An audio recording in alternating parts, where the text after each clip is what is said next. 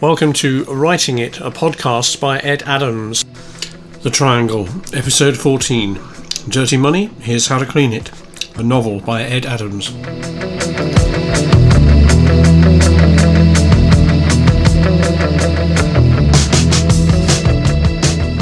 A hands-off approach.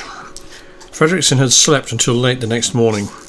Although only a few hours hop from Riyadh to London, and with the time zone working in his favour, it was still disorienting. He had left Riyadh on a plane at around 0200, then arriving in London's early morning after not much sleep, on top of his already hectic schedule, meant that he decided to take some downtime.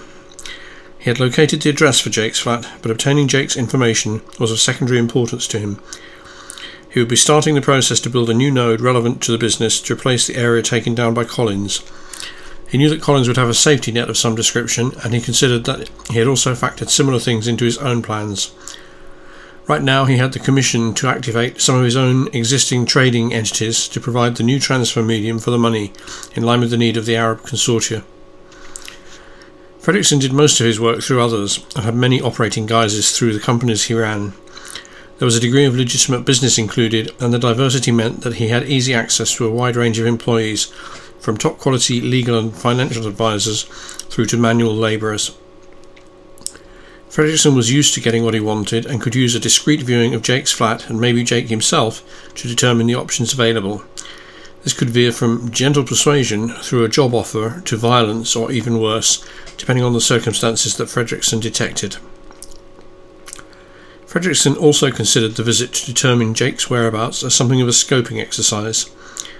He thought that probably Jake was harmless, maybe an innocent bystander. Within a couple of days, the remnants of Darren Collins' empire would no longer be relevant. Although there would be vestigial companies and paper trails, most of what was important would have disappeared. His people were good at that, and would speedily create a substitute node to continue the job where Darren Collins left off. Fredrickson was one of the people least concerned about any aftermath from Collins. The effects of Collins' companies did not touch him directly, and there were no links back to him, although he had previously taken a direct hand in their creation. Fredrickson would financially back the start-up costs of the replacement, but would take a similarly hands-off approach. In all ways except he would get new creation fees for setting up the replacement routes, and that he would continue to get a modest small proportion of all the money that transacted every day. And that was millions for him, just through the part of the network which had been operated by Collins. Fredrickson enjoyed a brief breakfast in his hotel room, yoghurt, brown bread and a small slice of cheese washed down with 2 cups of strong coffee. He was in the business part of the hotel, with a medium-sized room with some in-room office facilities. Fredrickson's black suit bag and minimal luggage hung directly in the open-plan wardrobe. He could be in this location for 2 or 3 days. It had some anonymity, was not overly flashy, and helped him to blend in when he needed to. His next route was to take a taxi to the area of Jake's flat. He left the hotel and picked a cab waiting outside. The black cab took him to the area of Jake's flat, but he had asked to be dropped a couple of roads away. Like Amelia Brophy before him, he then discovered the still unfolding aftermath of the police visit to the flat. He was several hours later than Manners and decided not to make direct contact. It was obvious something unpleasant and violent had happened, and whether or not Jake was still alive, and whoever else had been involved, Fredrickson simply registered that there was going to be an ongoing interest in Jake, and that he, Fredrickson, needed to move quickly to take down the old network and to establish the new one. He flipped open a slim black cell phone, pressed a power dial number and waited. A few seconds later there was a click and the number was answered. "It's Fredrickson," he declared. "I have the go-ahead and we will need to move fast. I need to meet somewhere neutral in central London." A few minutes later they had agreed to meet in the Foreign and Commonwealth Club, located centrally, a few minutes' walk from Trafalgar Square in central London.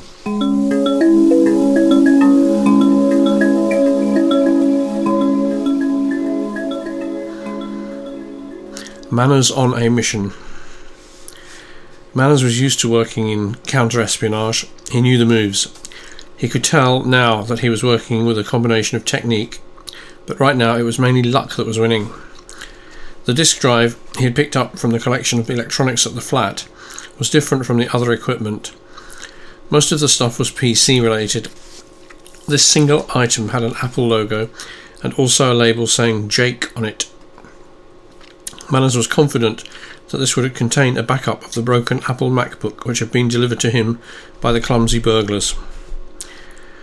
He had tried to read it with all of the available PCs at his disposal, but he would now need to get an Apple computer to try the drive. He was on the way to a nearby PC superstore. He would buy an Apple laptop and then connect the drive. He was sure this would work. 2 hours later, he was sitting in a small hotel room close to Oxford Street with the new cardboard packaging from a small, slim, silver laptop computer scattered on the floor. The machine was switched on and powered up. It displayed a blue background with 4 simple icons and a narrow strip with further images running along the bottom of the screen.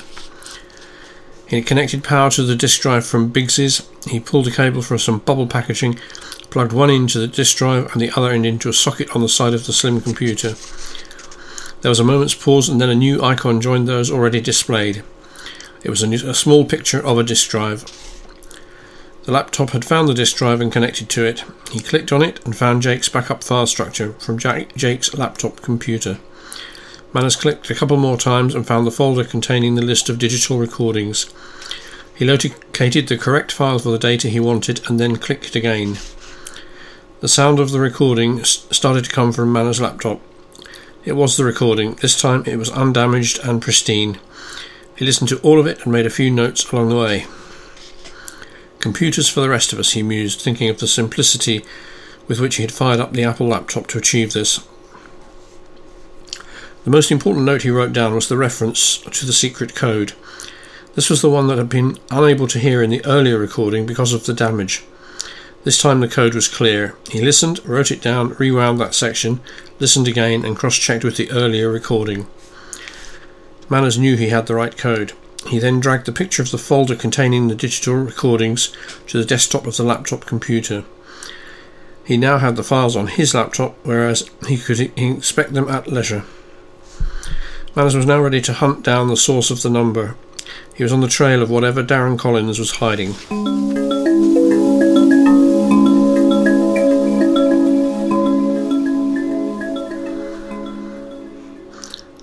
Fabric. Jake was beginning to go a little crazy. He had been locked up in Biggsy's flat for 2 days and had then nearly been caught by some other people who were looking for either him or the equipment and the files he had been holding. He had managed a lucky escape using Rick's car and was now in hiding somewhere anonymously in the travel lodge along the M4. He had called Rick to explain what had happened using Claire's phone, and as he had started to explain, he decided to let Rick in on more of the recent events. Rick was not very fazed by what he heard. An estate agent by day, Rick spent the evenings enjoying the single life in London and was often out clubbing. He met many people in his various exploits, and there were always Londoners with stories to tell. On the club scene, or particularly on his club scene, there were always people showing that they were connected to big things in some way or other, so Jake's story sounded like other ones he had heard. Except, as Rick put it, there was a first-hand experience of people getting killed in Jake's story. And Rick also knew Lucien a little bit, so this had an extra edge compared with the stories of his clubber friends. Jake asked Rick if they could meet somewhere, so they could discuss this in more detail. It needed to be somewhere secure, and preferably somewhere that Jake could visit without too much chance of getting followed. "We'll meet tonight," said Rick. "Fabric in Farringdon. No one will get in there without an invitation. Take my car to Heathrow Airport, park it in T5 car parking, and then come in by train tonight." Jake was pleased to receive this direction and plan from Rick. He had felt somewhat out of action over the last couple of days, stuck in the motorway service while Biggsy and Claire were in Zurich. Not being able to do much, not being able to communicate quickly, and being the potential target of a threat did not leave him feeling particularly safe. He was aware of the possibility of paranoia, but decided nonetheless to visit a local shopping centre on the way to the airport parking zone. He visited a department store, bought a complete change of clothing, and then, after paying, slipped into a nearby McDonald's where he changed from his existing clothes into an all-new set. His all-new clothes were black jeans, black t-shirt and dark hooded jacket, were deliberately commonplace and anonymous and included a new backpack with a couple of further items so he could change his appearance quickly if the need arose. As he did this, he was thinking that he might be going mad, but on the other hand, it was better to be safe than sorry. Next stop, Terminal 5 Heathrow, where he could park for a huge daily amount, and he left the car in a middle row of a busy section. The vehicle was distinctive, but you couldn't easily see it where he had parked it unless you were already inside the parking lot. He realised there would be number plate recognition at the airport, so the car had limited time before it would be discovered. If it was on a watch list, he wrote down the zone but left the ticket in the glove box and walked through the vast car park and across the concourses into Terminal 5. Then a Heathrow Express to Paddington and Circle Line to Farringdon, where he would meet Rick. As Jake stood on the tube, he looked at the mass of Londoners and thought how good it was to be anonymous.